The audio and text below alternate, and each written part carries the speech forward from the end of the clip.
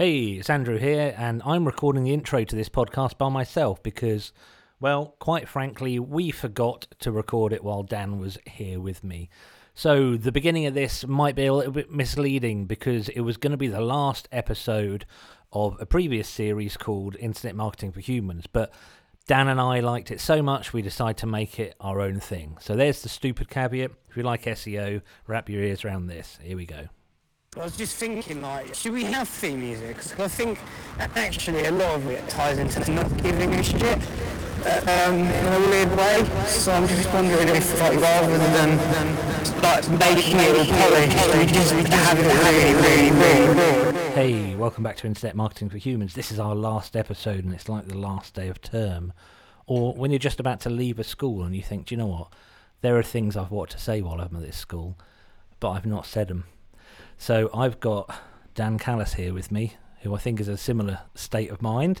There is something new coming, but I'm not going to tell you about yet. But just to give you a bit of background, Dan is an SEO who's worked in agencies, some kind of fairly big agency. He had some big roles, I think that's fair to say.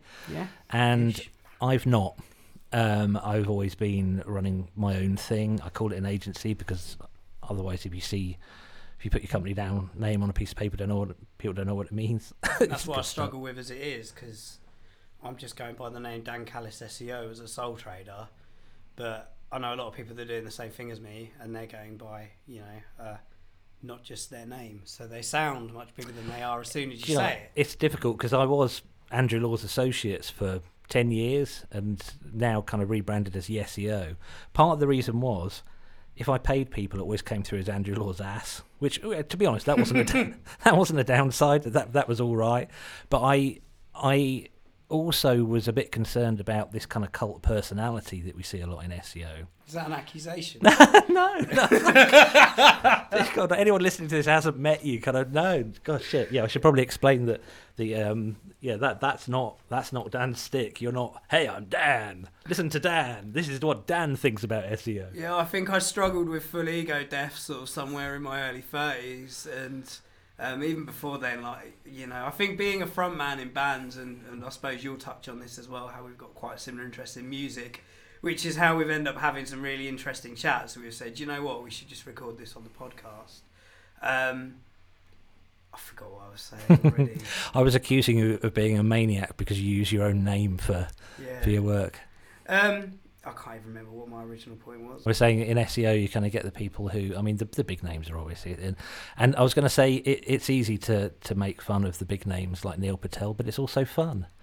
Yeah, I think that on LinkedIn there's a lot of problems with people that just sell something that isn't them. And it is hustle culture, isn't it? It is this idea. And every recession, which we are in, I know not in any official name, but we are in a financial downturn. You do get a lot of people that either through a lack of kind of appreciation for actually what's going on in the world, or just because they're a bit con artisty, will be like, oh, here's the easy way to make 10 grand, a month and things like that. And they'll always be like 5 bullet point tips. And it's like, you can't reduce getting that far in life to 5 bullet point tips.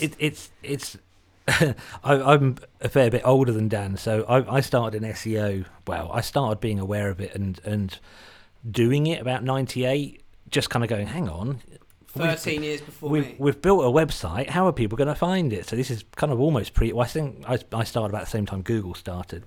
And the first few years, when people found out what you did, they were like, that's really interesting. That's really cool. And we're like, this is just the Wild West. We don't really know what we're doing, but let's try and stick to doing good shit because that's just generally how I try and I think most people try and live their lives, hopefully. And then all of a sudden, these tutorials started popping up online, how to get rich with SEO. And that was what it was back then, though. I mean, what, back then? I don't think it's changed. There's still plenty of that stuff out there now. There is, but I think it's a lot harder to do. I mean, I know there was people back in the day doing SEO for pharma and getting commission deals because they were going in because in this day and age, most businesses know what SEO is, and they're going to say, all right, well, I'll pay X, Y, Z for SEO. Whereas back then, a lot of people were just going in and saying well, I'll tell you what, if I can sell, early affiliate stuff, it's like if I come in and basically work as an arm of sales for you and generate you a load of leads and money, give me X%. And some people, like literally in the early days, were taking home like absolutely ridiculous money monthly just because they were ahead of the curve on gaming a system. But did that actually think this happened in this country? I can remember. Yeah, it happened everywhere. It happened everywhere around the world. I mean, even like my first boss in digital, who sort of took a chance on me. Shout out Matt Bennett, formerly of Oco, Britnet. Now I think he just consults. But one of his early businesses was, and I don't know whether you might get annoyed at me telling everyone this, but one of his early businesses was selling Pokemon cards online, and they had like a viable business structure behind doing that. But by and large, like Matt wasn't selling Pokemon. I mean, yeah, he was into Magic the Gathering, I believe, so he kind of got the concept of the game. But he was, I was the target audience for Pokemon when it came out. He was like older than me. But the reason he did that is because he knew how to get. When he knew there was a small market of people, bear in mind search was even smaller back then, but it was still enough to make a living just because you were one of like 3-4 people who knew how to get to the top of it. And it would be a battle between those, like, 4 black hats, like even now, like I had my boiler broke and I had a plumber over my house fixing it earlier, and I was chatting. He sort of said, "Oh, what do you do?" Because he obviously was wondering why I was sort of lounging around in my pants still at 10 a.m. as I usually do. I did because that's how you work. Yeah, I know. Why get dressed when I can just get a coffee and get straight on my computer? But I sort of explained it to him what I do, and it's amazing like how many like people generally. You spend a lot of time floating in marketing circles or in like big business, and you think everyone knows what SEO is. But a lot of people don't, and they see their website as, the amount of people I spoke to who have said, like, oh, I'm starting a business, I want to launch a website, what do I need to do? And when you say, like, well, what are you going to have on your website? And they'll always be like, well, they'll treat it more like an online brochure. And I can see the naivety in that, because I thought like that before I knew what SEO was as well, unless you're indulged in the world of digital marketing, they're not things you think about. And I sort of explained to him, like, there's a way, for example, you would just put a website up saying, like XYZ, handyman, plumber, whatever. But I would put something up that's like, well, let's take all your services and put them as service pages and mention that you do that locally. So when people search, for example, for like Ipswich boiler repair, you have a page that's about boiler repair on your website that people will read and go, yep, he's an expert in that. I'm going to get in touch or whatever, and then there's other little factors, like conversion rate optimization, local SEO. If he decides he wants to expand in other regions, you want to launch regional pages.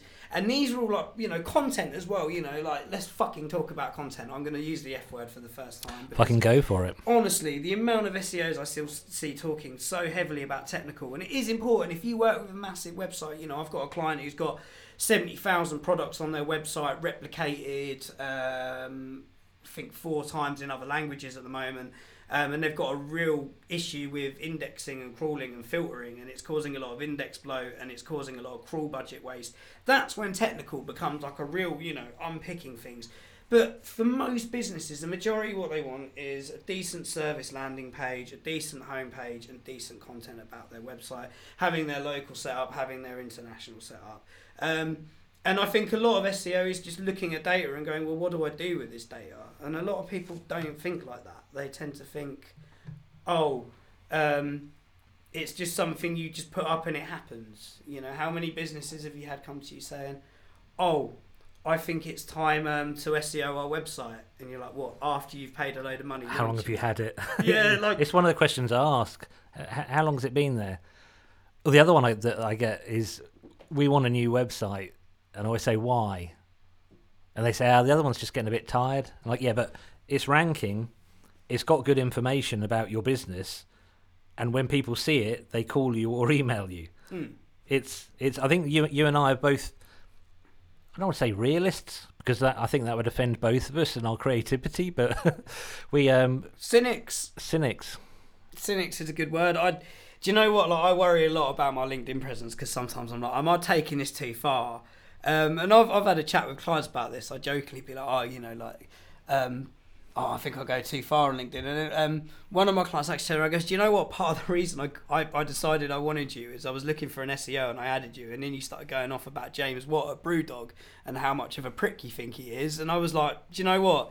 This guy's not afraid to tell it how it is. I can trust him. And I think I like that about myself. It's like, yeah, all right, I'm an outspoken little gobby, opinionated shite, but I like to think I'm opinionated on things I'm informed about. Like, I don't have a very opinionated opinion on cricket, for example, because I know nothing about cricket. But on the flip side, if someone else I know is an expert in something, I tend to take that at face value for what it is. So if a PPC expert comes to me and goes, I get PPC, I don't turn around and go, oh, you're really opinionated on PPC. Because it's like, so you fucking should be. It's your job.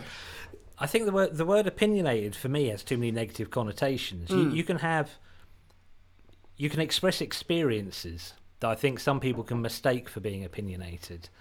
And I mean, the way I try and approach these things, I'm not going to say who, but one of my clients, maybe they're ranking lovely, doing really well. So many NDAs broken in the next hour. Sorry, everyone. No, I'm going to be real. I'm going to be boring and tight. But somebody they know looked at the site and said, "Yeah, but look what the competitors rank for," and I was challenged on it. And I said, "No, please do bring it on. Please challenge it, because there's me." Matt, who I work with, and then good people like you who we all sort of associate with each other. And I'm not going to pretend I'm perfect. If you ever meet an SEO who says they know exactly what they're doing, then that's what you should be skeptical of. So I don't think you're opinionated. You're saying, based on my experience, I've seen this mistake happen many times before. So if you're going to tell me that the best way to do SEO in this instance is to, I don't know, let's do something stupid, build loads of doorway pages called Best Plumber in Ipswich, Best Plumber in Essex, Best Plumber in Chelmsford, then I'm going to say it. You do still see it. You do still see it. I think I've audited at least 3 clients this year. Not this year, it was 2023 now. So God, I don't think it's opinionated to say that is not an approach that's going to work for you. At this stage, you've been doing SEO many, many years, as have I, and you just go, that's not going to work, because who are you trying to fool, really? I think people get drilled down and they gravitate towards the wrong things. As I was saying earlier about, talking about, I went off on a bit of a tangent, which will happen a lot. Cool. Because, as we've said, the reason we wanted to do this episode was because we go off on these tangents in the office. But I see a lot of people selling technical SEO when it's not needed. It's like, yeah, all right, you could go in and fix a few 404s and those category pages probably shouldn't be indexed. And, oh no, your customer login page is indexed. Holy shit, everyone set fire to the internet now. Game over, mate. You're going to get penguined. Which isn't the case. It's like, I think it was Chris Green when we were at Strategic come up with this analogy. Big up, Chris. Big up, Chris. What up? I don't know whether it was him or me or whether it was a bit of both. See, my ego's out of control. I can't even let Chris have any credit. I'm sorry, Joe. No, I'm pretty sure it was him. But he come up with this concept of like, well, actually, because I was saying this a lot, like, because Andy would often look at the SEO campaigns and say, our boss. Go on, Dan. Who's Andy? Andy Smith at Strategic. He would look at them and as is his job, to look at things and go, where's there a problem there? Like, I've spotted this. And a lot of the time it would be, well, yeah, from an SEO sort of, understanding, yes, like the XML sitemap has a couple of broken links in it. It's not exactly, but there is, you think of it as a gauge, or like, a dial you move. It's a mixing desk. Let's talk in our language. Yeah. SEO is a mixing desk, and you're not going to have everything all up at once because it's too much noise, and there's going to be some things that are more important than others. And Chris came up with this concept of like, actually technical SEO isn't about having a perfect website. If you're 90% there, you're probably fine. I mean, look at some of the biggest websites in the world that rank everywhere, like bookstores. A lot of bookstores, like they've got like 300 million products on their website. Look at Amazon, look at eBay. It's impossible to do good technical SEO on those websites. They're massive. BBC's the one that always cuts through when I mention it, because BBC in this country, on the whole, is held up as being a decent organisation. But I say, well, you run an audit on the BBC website. It's screwed. It's really bad. I haven't done it for a while, so don't. Well, call me out on it. Go on, call me out on it. No, I think I was just going to say, actually, I think his name's Dan Moorhead. I did a talk with him in London a few years back, and I'm pretty sure he's been in charge of the really? BBC SEO for like the last 5 years. So I thought, probably you should say something there. But no, I know that when he came in, they were having challenges. As far as I'm aware from what he's posted publicly, and he's came in and he has resolved a lot. To be fair, I probably haven't looked in 5 years. There's a lot of legacy content though. I mean, well, that's the issue, because it's huge. It's hard to do. I've brought you in on projects before, and like legacy content, we're into it. I'm into it. If partly because if you create good content and it's probably not indexed these days, then let's have a look at that. Let's not just try and keep reinventing the wheel. So when you've got a site like the BBC, holy shit, they must have so much stuff. There's reviews I wrote for the BBC about live music in Ipswich. There's some stuff that's from still like on the old 2003. CMS. You go in, it's still on the old CMS. Yes. But then again, you know, like I still see this, you know, like you can find articles on most newspapers in some kind of legacy CMS somewhere if you look hard enough. If not, an article that's from like, you know, 30 years ago that's been migrated over and all the codes like in it is broken because it was built on a completely different internet. You know, like let's not talk about a different website. We're talking like screen size, everything, speeds, you know, everything was different. Do you think it's like when I find a website like that now, it's like seeing an old relative that you haven't seen for years, like Wayback Machine. Yeah, well, there's live ones, right? And I this may get me shit, I don't know. But the Speedworth, the stock car racing in Ipswich, and I'm not going to do a takedown at all, but that website isn't mobile friendly. And you're like, how is it? And it must be because they built it 20 years ago and haven't changed it. But it's a little bit like, oh wow, look at that! I remember those days. It would be like finding a Yahoo, GeoCities or an Angel Fire website. Going, oh, I remember GeoCities. that. Oh my god, .tk Oh, domain yeah, as well. God, yeah. Everyone's banned domain because no one's banned had money. Yeah, Yeah. because domain names were only a domain name was aspirational. And who do we have to thank for changing that? MySpace.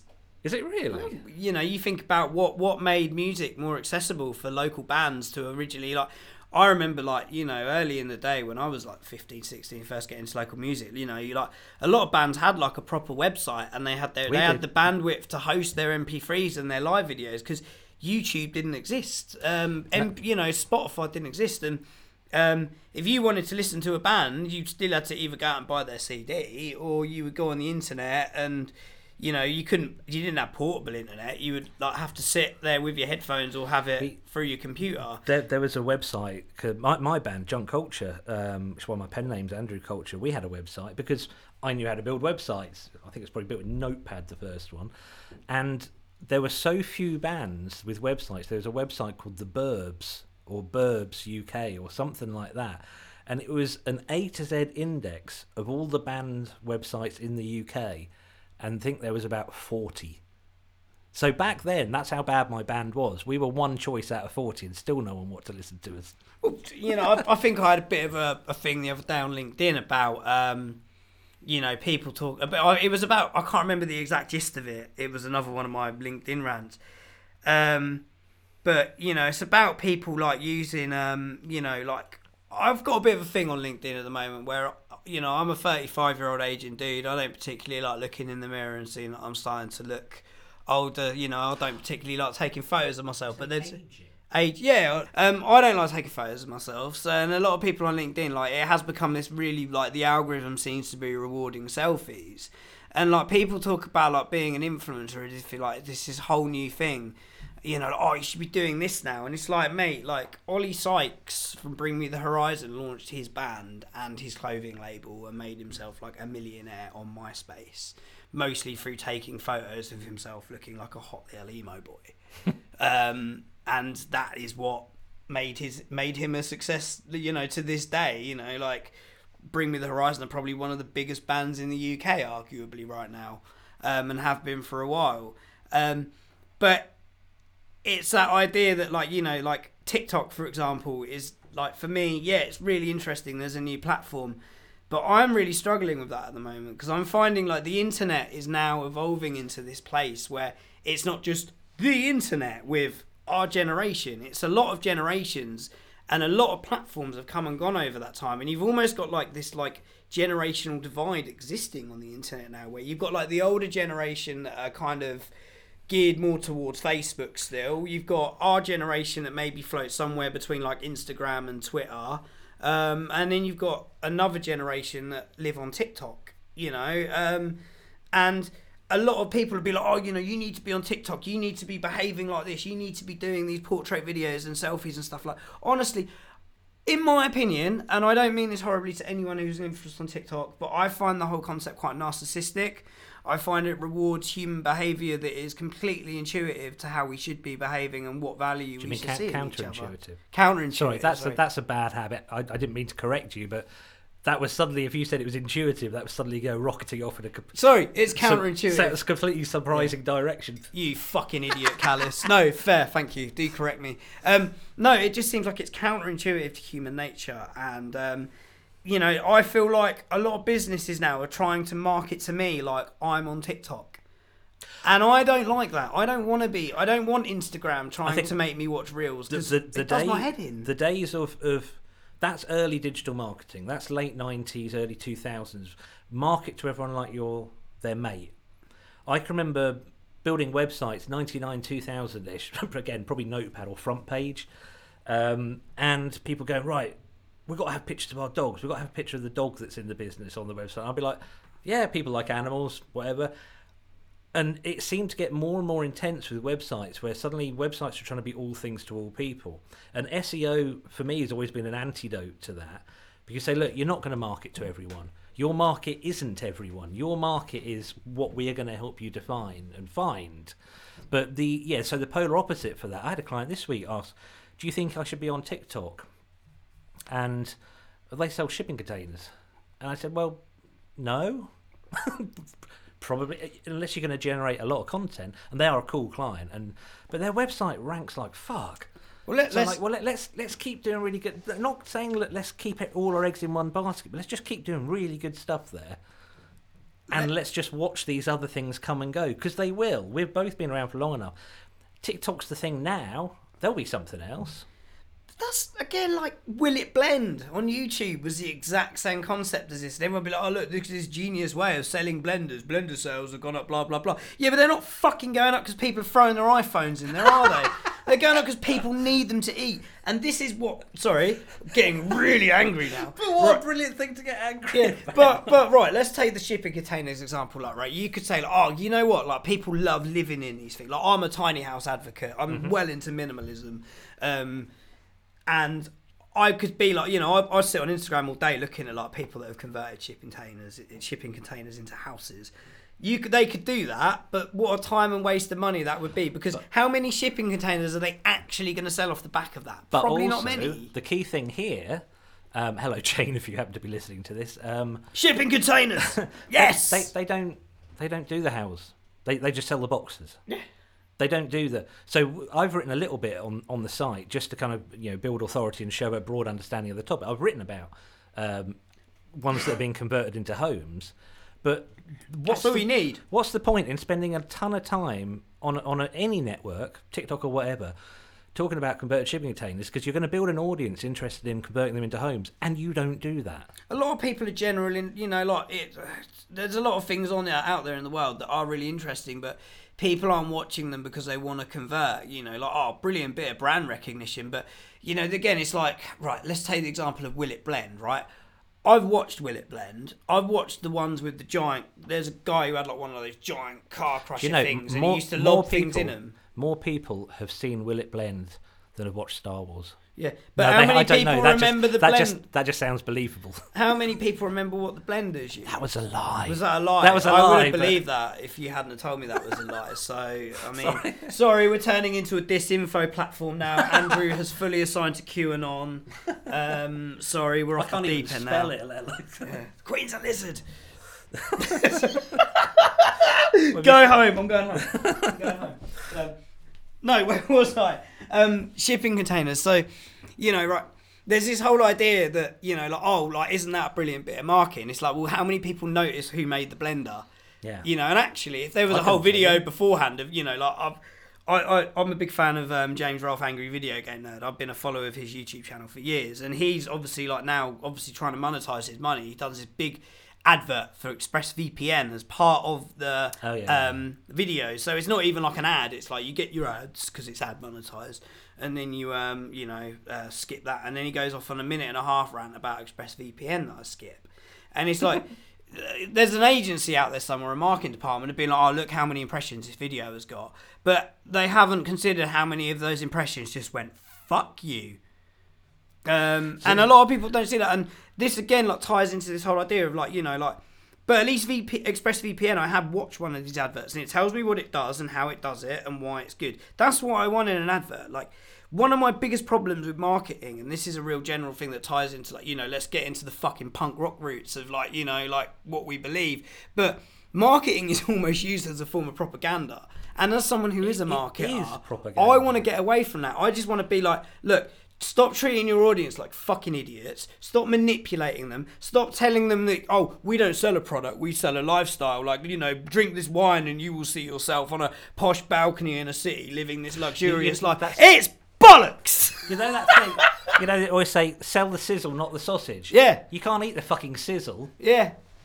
I mean, like, it's mega frustrating that I watch so many people celebrate this as well. Like, you know, like I see people that will post on LinkedIn like, oh, look at this brilliant Coca-Cola marketing campaign. Look at this brilliant McDonald's marketing campaign. It's like these are companies that are doing horrible damage to the world, you know, like for health, for money, for paying people, for extracting profit from local communities. And people will just go, oh, but look, they've put a rainbow logo on their logo, and so celebrate that. It's like, yeah, but then they donated money to the Guitar World Cup.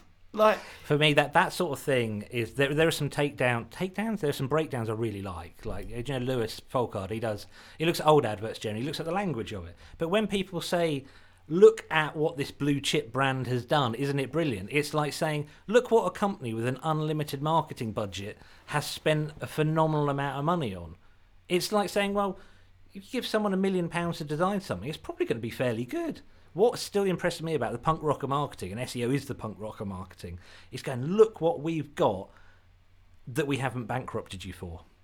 Look, we've used brains, we've used our abilities to help you punch far above your weight. I love doing That's what's cool. Not, well, shit, do you know what? If you spend £1 million a month, like, you know, if you're a big brand, a big clothing brand, you spend £1 million a month on Facebook ads in the UK, yeah, you probably are going to make a few sales. But what's really interesting is the company who spends almost nothing or just does good stuff and gets good stuff out. They're never going to be Nike, but that shit's really interesting, and that's really powerful, I think. Not who's got the biggest budget.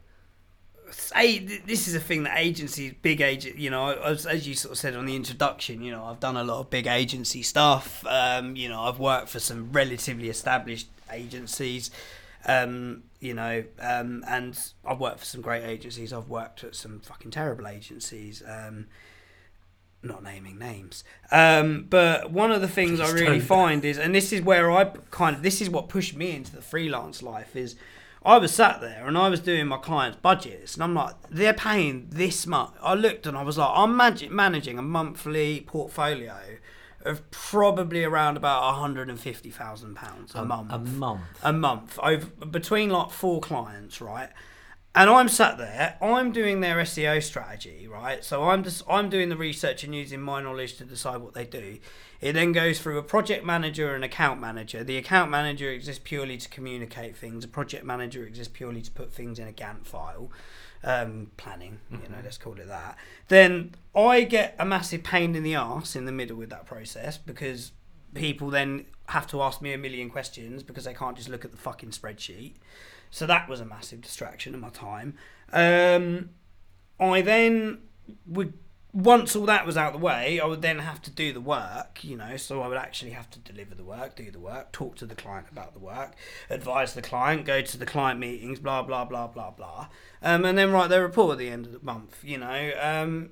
Yeah, there was a wider team there, but by and large, you know, like there was 2 people, you know, responsible for this. And I was like, well, hang on a minute, where's that money going? How come I'm managing a 150, you know, like I would argue that I'm doing about £100,000 worth of work a month here, right? And I'm getting paid like £5,000 at the end of it a month. So where's that other 95 going? Well, it's going on the board shareholders and the people that have invested and bought out the agency in their massive umbrella of digital businesses that they have no idea how to run because they're just venture capitalists and they just run around in their suits making themselves sound big when they're actually fucking morons. some of it's going on the business overheads of being a wanky company with multiple offices around the country and their big offices and their Tuesday morning yoga classes where you can get fucked if you think I'm going to lose my morning doing yoga, you know, like just pay me more money. Let me have the morning off. You go do your yoga and pay me more money for it, you know, whatever. It's literally like you're describing another planet to me. I've never worked. Welcome, yeah. I'd see your face lighting up. You're like, oh, here we go. But no, like, and then I was just like, do you know what?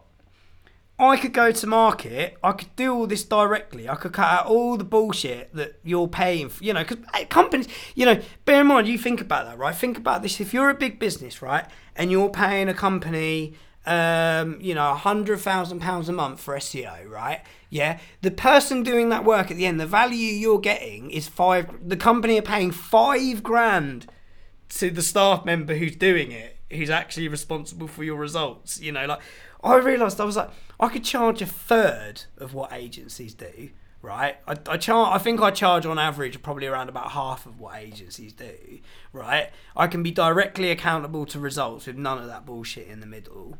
I can make sure that I do things my way and I don't have to jump through hoops of, like, you know, like, again, bosses coming in and saying, oh, we now do SEO this way, you know, we're going to, and it's like, well, yeah, but cool, like, you're not on the tools, so fuck off telling me how to do my job, yeah? And I just went one day, I went in-house for a bit before my last agency. I burned bridges there. I really did. 2019 was a really, really rough year for me personally, you know, and I want to keep business. I don't want to get too much into, you know. Yeah, but you are a human. Yeah, I am a human, sadly. I'm not going to say sadly. It's a very enjoyable short experience in the universe. You know, the alternative to this experience is not having that experience. So whatever. But I've just found, you know, like getting into that world, like going back to, like, sort of trying to loop this back around to what you were saying about, you know, like making a difference and working smart. That's the difference, isn't it? It is literally, I am working smart because you've hired me and I know how to cut out all that bullshit and get results. You don't have to pay for that project manager. You don't have to pay for that venture capitalist twat in a suit salary. You know, like, you're paying me directly. It's going into my pocket and I'm honest and transparent and I take responsibility for what I do. But I have a client who is paying me £220 a month, right? They do a medical procedure. I'm gonna NDA this. I don't know. I'll show the client this, but I'm not going to mention names. Don't say it here. Yeah, I would love to, like, but then I'm like, no, I shouldn't be. No, I think I'm responsible because it's my podcast, so I'll be the one getting the shit. Yeah, go on. Then I'm going to mention all my clients. I'm gonna mention even the ones that I don't work with anymore because I sacked them off because they were arseholes. I'm just going to start making ones up. Anyway. Sorry, go on. Yeah. Yeah, he's paying me £200 a month. He came on board. He originally had hired, like, he got a dodgy spam in his contact box saying, do you need SEO? And outsourced it to a developing country where, you know, it was stack 'em high, sell 'em cheap. Very, very dated concepts. And I've came in and went, well, you know, first things first, you're solving multiple locations. We need multiple Google local business profiles, right? You need one for every location because he has a physical presence there. You know, we've launched landing pages for each town that he's based in with unique content. We've launched service pages with you know, the service, the medical procedures that he provides, including the fact that he also does home visits because that's a big search thing. Improve the home page. You know, he's ranking on page 1 for all the towns that he's in now, like specifically for 4 or 5 variations of keywords he does. And that's because he had some people in there before. He was paying £200 a month who didn't even know how to submit the XML sitemap in Google Search Console. When I went in, I was like, these people had no idea. They set up one Google business profile for his head office and didn't do any of the small region ones. They said, oh yeah, we need to do content, and just stuck like loads of crap up about what he did. Really, there was no hyper targeting and long-term content strategy. It was just spewing words on the website with no thought of structure or hierarchy. So we're now moving, you know, into like a blog structure, because now the next step for him is, right, we need to build up your authority. In terms of, you know, okay, we've got the early grounds, but to keep it, we need to make Google see you in an EAT way, it like just writing about what you do. And we started rolling out, and once a month I write him a blog brief. I go, right, I've looked at some keyword data. Here's what you need to write. Here's the structure it needs to go in. Sometimes he'll write it. Sometimes he'll get it outsourced to someone else. They do it. He fact checks it all because obviously it's going up in his name. So it's kind of like a ghostwriting process, but. It's ghost. Yeah, I don't have a thing against ghostwriting. I actually think AI content can provide a lot of that. That's what I'm not going off on the AI content because everyone's talking about it. It's boring. Everyone is, but everyone's so coming across as so polarized. Yeah. It's a brilliant blank sheet of paper problem solver. Yeah. But if you're churning out whole websites, then it's content spinning. Just call it what it is. Let's go back to 2010. God, content spinning. Yeah. I've never got into download like Scrapebox. Let's go. Scrapebox. I used to use it because ping back comment spam. Scrapebox. Why did I use Scrape? I never used it for spamming because why? Back in the early days, it used to have very. It was Screaming Frog. A lot of people used to use it in a very similar way to Screaming Frog. Well, I did. It connected with the Moz API. And you could find out, Screaming Frog completely annihilated it, just stopped it being useful. But mentioned Scrapebox in a room full of SEOs 10 years ago, half of them, you'd hear their arse cheeks all clamped shut. Nowadays, you say it, everyone goes, well, Scrapebox. So I remember, I forget. Which I think probably is good, actually, yeah, in the long term. I'm like, I find it quite funny now that it's like 11 years and you're like, yeah, I'm a vet. I started in this industry yesterday. I have massive imposter syndrome. But yeah, sorry. Go back on. So, anyway, we're launching this content for him, but it's working and he's paying, because I say to clients, I'm like, well, what can you afford? Because actually, sometimes spending a little bit periodically is smart and meeting in the end, meeting in the middle. And, I can tell you what to write, you need to write it. I can tell you what to do, you need to do it.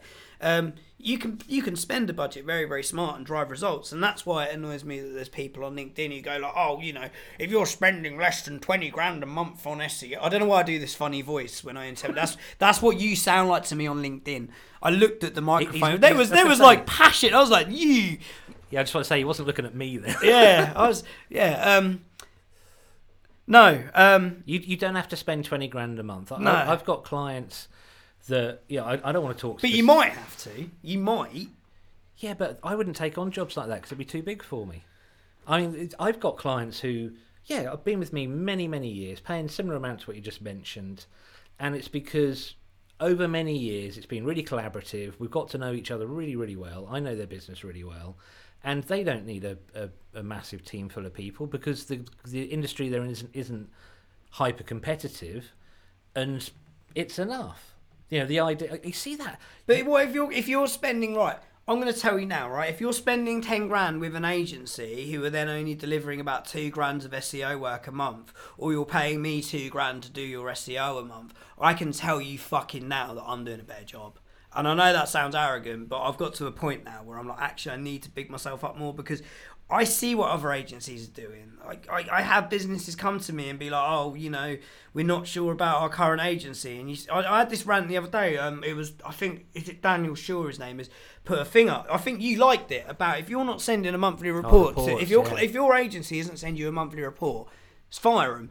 And it amazed me how many people got caught with their pants down on that post going, well, I don't send monthly reports. I'm like, well, you're a fucking idiot. Well, the other thing was that interests me about that post, and I know it's not greatly entertaining for a podcast listener to have me talk about a post, but there seemed to be an insinuation that sending massive, big, meaty reports was somehow more valuable. I send bullet point lists. That's all they need. I literally call it an executive summary, and I say, I'm using literally correctly because it's writing.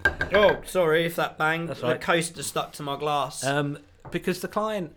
I was talking to you before we started recording. Some clients really want to know, and I'll sit down and I'll talk at length about what we do. Other ones, what's gone on, what's gone down, what we're going to do about it. What you done, what you delivered. Yeah. What's the general results look like? But a lot of the time, I then dig deep and I go, well, what work are they doing? And they're like, well, we don't really know. And I'm like, well, can you find out? And then you'll get like an email over, and you'll be like, all of this is just the wrong stuff. Like, they're focusing their energy in rolling out schema, but the schema's going on pages on the website that aren't even structured in a friendly way. That's even still quite positive for some of the work I've seen over the years. Oh, yeah. There was a local company, and they... Name and shame. No, I'm not going to name It was a company that they're skilled. They built stuff for your house. I'm not going to go any more deep than that. And they said straight off, how much do you charge? And I said, look, I don't bloody know. I haven't looked at your website yet. What's going on? I can't. It's a cliche, but I can't prescribe until I'm diagnosed. And they said, right, we'll tell you now. We pay £500 a month for our SEO. We're not prepared to pay more. And I was like, okay, well, what do you get for that? And they said, I said, let's send us the last report you got. And they sent the report, and it said tasks done this month. SEO. Cruel budget analysis. What did it tell you? I said, did you learn from it? What did the previous month say? It said cruel budget analysis. How far back has this cruel budget analysis gone? And yeah, what was the outcome of the cruel budget analysis? I don't know. We pay them to do the SEO. I'm like, that's sometimes cruel budget analysis. Yeah, as you said, massive site. There is a time and a place. Not a small company with 10 employees doing you. What is that? That's because I have a thing, and this is something that shout out to Andy Smith, actually put this idea in my head originally, but he said about when he wanted a checklist for SEO, like he literally was like, every month we need to do our due diligence and check, and it did remind, because a lot of agencies don't. In the name of due diligence, absolutely, but yeah, that's the point. Like, but also at the same time, you're doing that, right? So that let's call that the analysis. But I don't just do that. I will say, client, right? So I've looked at everything this month. I've crawled the website. Nothing's broke. Brilliant. But once in a blue moon, I'll crawl something and go, oh shit! If I hadn't have done that, we would be in a deep problem. Yeah, there's core things you do, and that's your. But you do proactive stuff with it. It's that stuff, the checklist stuff's your safety net, and again, people I work with, like business advisors, whatever, they say, right, you should have this checklist, you should have packages, you should have like gold, silver, bronze. I've never done that because I don't have any two clients. I'll be honest, I've got 12 clients. I don't have two clients who have the same needs. Yeah. So what am I going to do with gold, silver, bronze? If someone goes, do you know what? Because if you have gold, silver, bronze, people will invariably go for gold if they've got the money. Because they're like, no, I need the best. I need to make sure I'm getting as much out of it. But if I've got that 200 quid client who in reality just needs ticking over, and I tell them that, and that's in the reports, if they came to me and said, no, I want the gold, I'd be like, there's nothing for me to do. Yeah, PSA, if you're selling tiered SEO with benchmarks PSA, public service announcement. Yeah, sorry. PSA, public service announcement. If you're selling SEO like you're running a car wash, get fucked. But no, like SEO is bespoke. Like a client will come to me and go, "Oh, we need SEO," and I'll go, "Okay, well, do you want wax foam or not?" Yeah, do you want wax foam or not? No, I'll say like, okay, well, and I used to do this for free. I charge now for my initial audits because someone said to me like, no, it might have been you. You said like, actually, why aren't you charging for these? Because they are a mini audit. Sometimes I do, sometimes I don't. Depends on what I'm doing. I won't work with. Here's another one. If you're hiring an SEO agency and they don't do something at the start, you need to ask difficult questions. I think it's completely fair and reasonable to do a feasibility study. If I take a quick wins, if I do a quick look, the way my process works, I do a quick look and I do a screen recording video and I say, show us your competitors. And at that point, I'll either say, look, this isn't an SEO job, or this is roughly how big I think the job should be. From that point, sometimes we then still have to do a paid feasibility study. I mean, you and I, I've come unstuck in the past by not digging deep enough at that point. We've all done it, and we still do. Like, I did one the other day where I was doing a pitch, and I thought, do you know what? This is quite a big bit of like one-off money. So, and in the end, I said, like, do you know what? Like, I need to jump on the phone and just explain this to you because I'm going to lose a day just summarising like what I can see at a top level. And I do tend to just say, because usually for the clients and the businesses that come to me and the size they are, like 9 times out of 10 I can usually get a rough idea of what's going on within like a couple of hours intuitive looking around, or at least go, this is where I think you need to dig. And I charge for that because that's kind of an initial assessment that they can go off and do. It's using your experience. But that's bespoke. it's like you can't just go like, oh, take these websites and throw them in 3 categories, and that's how their SEO works. And I have clients that I had a client last year go from 3 days a month to a day a month, for budget reasons. It happens. And I had to really have a think of, okay, well, based on what I deliver in 3 days a month, this is what I'm going to have to remove from that package, or strategy, if you will, to get it down. Like, to be fair, it was fairly simple. It literally just came down to, okay, well, we'll slow down content production because that tends to be where we dial it down if we have to, because that's it's a big part of the budget. Well, yeah, that's your spade, isn't it? And you dig in a hole, and if you've got three diggers and you lose, you still need to dig the hole if the 2 diggers leave that are with you, but you're just going to be digging it at a slower rate because you've got less, people digging. Metaphors. But it's one of those things where I think you have to kind of find that sweet spot, and it's very hard to do, because even to this day and age, like, I was chatting to someone the other day who said, like, I sent them, because obviously, working in an echo chamber, I sent them over something, and it was a proposal, and they were like, "You really undercharge." And I'm like, I don't know what I'd do if I have just upped my prices recently, that's because my outgoings have gone up. Well, my outgoings, when I was a lad, when I got into this, there were no outgoings. Freddos were 6p. They're pre-Freddos. Oh God!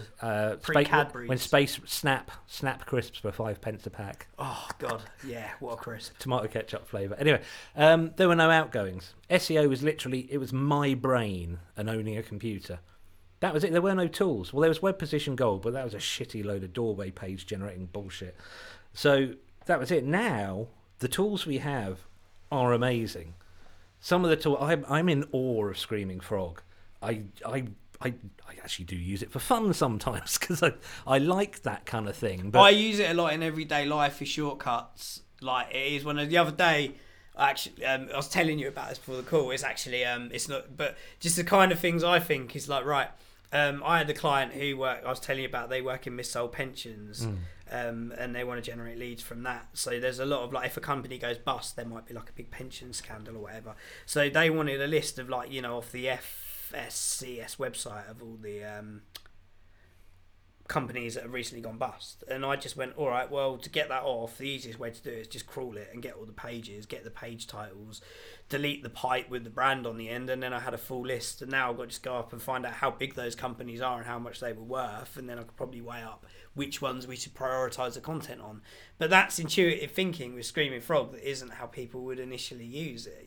Like, it's so much more than just a web crawler. It is, but it's so much better than the previous tools we mentioned, Scrapebox, because Scrapebox was a sharp knives drawer. Scrapebox was much more like a strip back calculator to me. I think Screaming Frog came in with a, like, this is what it's for. But Scrapebox was more like an open source kind of users you need. Scrapebox was for spamming comments sections. That's how it got used. But again, like, you look, we're going through this now with AI content. I don't need to say it, but shit, I never ever did that. But that's why when you mentioned Scrapebox in front of SEOs, they were but we're having it now. Like, what's changed? Like, history is just humans making the same fucking mistakes over and over in a different framework. Got AI content, like, already, like, I'm seeing people that are, can write content for your website. I, for a laugh, decided that I was going to try and get it to write, because I need to write some blog content on mine. And I was thinking, do you know what? I might do an article with AI content and then put my version up afterwards a few weeks later and do a little comparison. But then I just, like, you know what? I tried to get open whatever GPT, and it's just like the stuff it writes is like, bear in mind, I'd like to think if you're listening to this podcast right now, like, I am unashamedly me. And I think that's part of the problem when you work for yourself and there's no one telling you to tone it down a bit, is I've just jumped off the fucking deep end with my personality in my phase. But I don't care. Like, I'm good at SEO, and if you want me to do your SEO, you got to deal with me, sadly attached to that skill set. God bless my clients, right? It sounds like a barnacle or something. Yeah, a leech. A leech that makes you money. But no, you said about open. Right, so I've just gone off on one again. No, but we had no direction for this. My thing on that at the moment, it's reached penetration to the point that clients are asking about, should we be using it? What, Scrapebox? No, the chat GBT yes thing. I say, have a play with it, but it's that sort of thing. It's been around for a while. But there's still people going like, oh, you can use it to write your 5-step business plan. I'm like, mate, if you needed AI content to figure out a 5-step business plan that generic, you're a fucking idiot. Don't start the business. That's it. So we use Jasper for some stuff, which is one of the other tools. It has its uses. But we use it for stuff where it's literally blank page syndrome. I'm not saying this to be an idiot, but I write more than you. I think I would consider myself a writer. I consider you you've gone really quiet. I consider you a technician. So I'll give you an example. I wrote a monthly column for the Association of Insurance and Risk Managers for 12 years. And after 12 years, I had to ring the editor and go, there's nothing left to write about. The well is dry. I had this with a client. So Jasper, you go, blah, tell me stuff. And it gives you beige. To what you're saying, it gives you beige, and you go, whoa, that's beige. But oh yeah, I hadn't thought of that. And then you can generate some chunks, and if you take those chunks and put them on a website, that's probably quite a bad idea. But if you take those chunks and go, right, well that's started a train of thought now. I'm going to heavily edit that. It's an initial it's a good place to start with templating. Like I could go off now and go, yo, Chat GPT, get me a comprehensive list of all the complaints and problems that clients have with SEO. And it'll go off and it'll get all that off the internet and it'll say, frustrations of people. And you could go, okay, cool. The answers suck, the content rate, but all I need to do now is take those headings and fill in the gap with my personality. That's what really interests me about it. It's not... But that's how I've been using... people are going, oh, you can use it this way. I'm like, mate, you should have been using SEMrush in your brain and Excel for that years ago. This has been a persistent thing in SEO. If software comes along that removes all the pain, it's never going to be the solution for long. And again, these aren't things I've done, but back when people still use PBNs, I guess, don't they? But yes, people go, buy a PBN link. The question I say you have to ask yourself with good SEO is that removing too much of the pain? Because if you remove some of the pain, that's fine. If you remove all of the pain, 6 months from now, all your competitors are going to be doing the same thing, and you'll be exactly where you fucking are now. This is what I've been saying with AI content, though. Is like people are like going, "Oh, Google can't detect it at the moment," And I saw who gives a shit? Yeah, who gives a shit if they can or can't? Are you making something good? But that's the problem, like the same with article spinning. There's only so many ways you can write a piece of. There's only so many. I said to a human content writer tomorrow, like, right, I've got 18 different websites, right, and they all need an article about the challenges that businesses face with SEO. After about writing the article 5 times, your brain's going to be on fire. You're going to be like, how do I, and this is what AI content doesn't have that limit. No. So it's just going to constantly keep spinning it, and it's going to get weirder eventually to make unique content. You'll end up back where article spinners were, leaves a massive footprint. Google go, well, that's a content quality problem. This is the Google Puffin update. Bang! Button pressed, game over. My point exactly. There is never... But let people fuck solution. with it. Let them do it. I just did a Google search for article spinning because it's been so long since I heard someone... That's not the result. That's a client's website. I was about to say that. Hang on a minute. No, that's not the result. What have you been doing, Andrew? No, I looked it up because I thought if someone's listening to this who hasn't been around SEO as long as we have, they're going to think, what the hell is that? And there are articles about it. If you want to know what article spinning is... we're not going to go on about it. Just go look at it and just see it as a warning from the past. What was the old article like? We had directories of directories still have value if they're good, but there was the ones that just existed like Easy and stuff, and you could just upload like any old content up there with like a link in it, and people used to just like.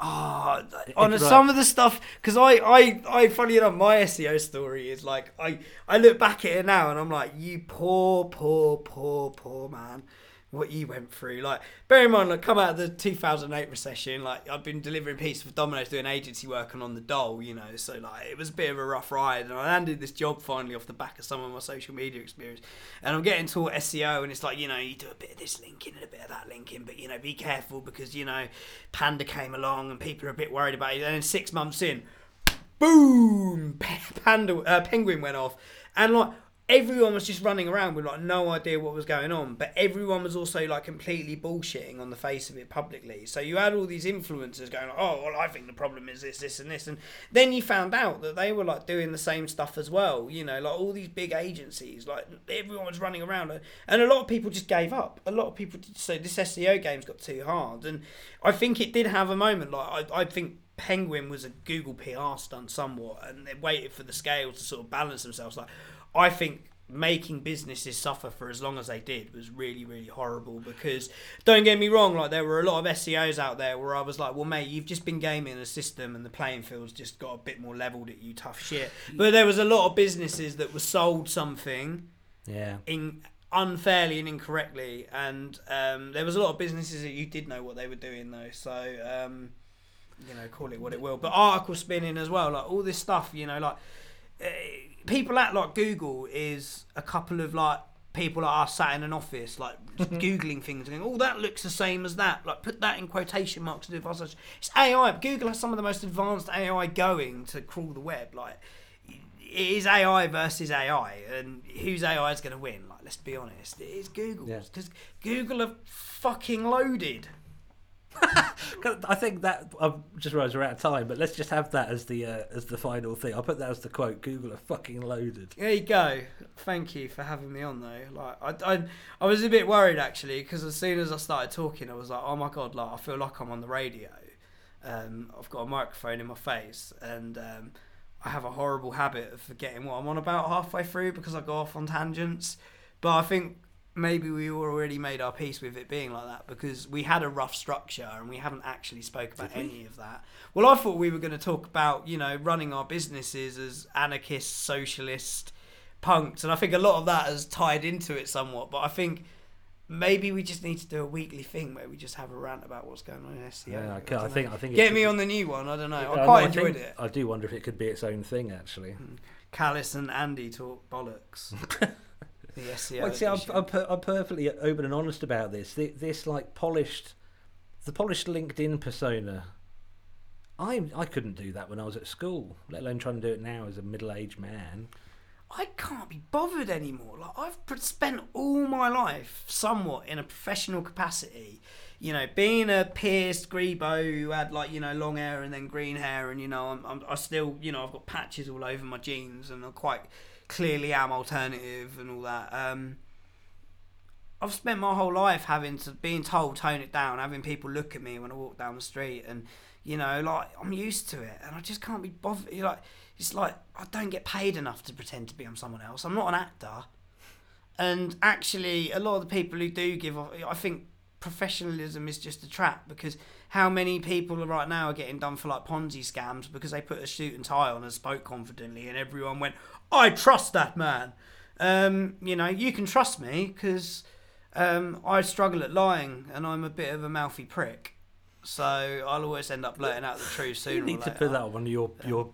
I can't be bothered to lie. Put it on one of your pogs. Yeah, lying. Dan has pogs, just for anyone listening. He doesn't know. I do business plectrums, you do business pogs. Yeah, lying is one of those things though, where like I've always looked at people who lie and I'm like, it always catches up to you and it seems exhausting. It's like I don't have to worry about tripping up over my own words, because I don't say things that I don't believe at that time. I don't claim to be perfect. Yeah, exactly. I know I've definitely lost work in the past. Not that long ago, a national brand approached me, and I kind of, you know, sometimes you get approached and you think, no, they're just rinsing me for information, nothing's going to come of it. And they said, I spoke to their agent, as it were, and they said, right, we'd like you to meet the business owner. I said, okay, whatever. Well, not whatever. I said, okay, fine. Oh, business owner. Can I get his autograph? Fuck off. And I went into a Zoom call, and they said, right, we're ready for your pitch now. And I just looked at them blankly. I went, I've never pitched in all my life. I was like, I'm going to have to ask, what were you expecting? They're like, well... Did they not ask for a pitch, though? I think they just assumed that's what I've never done a pitch. I was like, what you expect? I was like, what are you expecting? So, well, at least some slides or stuff. And I said, I could make some slides that would say whatever I want them to say. Instead of that, can we have a conversation? And they were genial and fine, but didn't get it. And I know it's because I didn't pitch, and they would have spoken to other SEO people who did pitch. Prepared, yeah. I didn't pitch. When I worked in London... A lot of the time, though, I'm at that point, though, where, like, the first thing I always say when someone gets in touch with me as well is, like, well, what do you need? I can't tell you how to do SEO unless I know what good looks like to your business. Yeah, I ask that. What does success look like? It's a cliche phrase, but what do you want? Because... the other thing that I know definitely lose me business is I tell a lot of people SEO isn't going to work for them. Yeah, it does. I had someone come to me about a year ago saying, "Oh, just started this business. I'm not sure about the SEO we've got working for us, and we're thinking about getting rid and getting someone new in. What do you think?" And I had a look, and bear in mind, I could just turn around and went, "Yeah, they're shit. Hire me." But I was like, I can't fault what they're doing. Like, you know, if you're having a comms issue with this person, resolve the comms issue, because honestly, like, there's nothing this person is doing that I would say is bad. It genuinely gives me joy when I look at. It happens all the time. You know, I think it's quite a healthy thing for people to not change SEOs, but to challenge, and as long as it's done in a nice way. And it fills me with joy when someone says, "Would you mind having a look at what's come before you?" Basically, and we can dig deep bit in SEO, and it gives me such joy to look and see it's done well. And I will say, no, the person you've got working for you, they're doing a lovely job. I don't know all the ins and outs, but the things that I can see, the danger signs we look for, none are there. It looks like they're doing nice work, and that's lovely because it's one other person. Hopefully I'm making enough of an effort to balance out my negativity at the end of the podcast with a nice positive message. Say to be an evangelist for SEO, a cynical evangelist. There are, you know, there are a lot of good SEOs out there. There really you know, are. and I've worked with some of them. You know, and even to this day, like, you know, like I'll be like, you know, who do I recommend for business? Mostly are people I work with and I trust. You know, and I think it works both ways, because I think a lot of my work does come through referrals. So evidently I can't be doing something, you know, I'm always like, oh, maybe I'm being a little bit too much full on me. But then, you know, I went out on a Christmas staff do, shout out Frill, who invited me out because I do a bit of work for them. And yeah, I realised, I was like, actually, everyone's just fucking loopy. Loopy? Yeah. I don't know those guys. I've been asked fun. twice Very today fun. if I know them, and I don't know how I don't, because they're nearby. But I mean, like, you know, like, maybe we could talk about this a bit more in the future, I don't know, but, you know, even like the little like gatherings we have in, you know, we've got our stupid little noise scene in Suffolk, and the amount of people in it that, you know, you meet up with and you end up chatting shop with them because we're also working in the same industry, and then you know, like, working by day, SEO, digital marketing, and in the evening we're plugging pedals into loud amps and going Excellent. I've got to wrap it up. Yeah. Thank you. I've got Sorry, something everyone. else to do at 4 o'clock. Yeah, let's do it again. Yeah, cool. Right, you'll say goodbye, and I'm going to put massive distortion on you saying goodbye. Goodbye.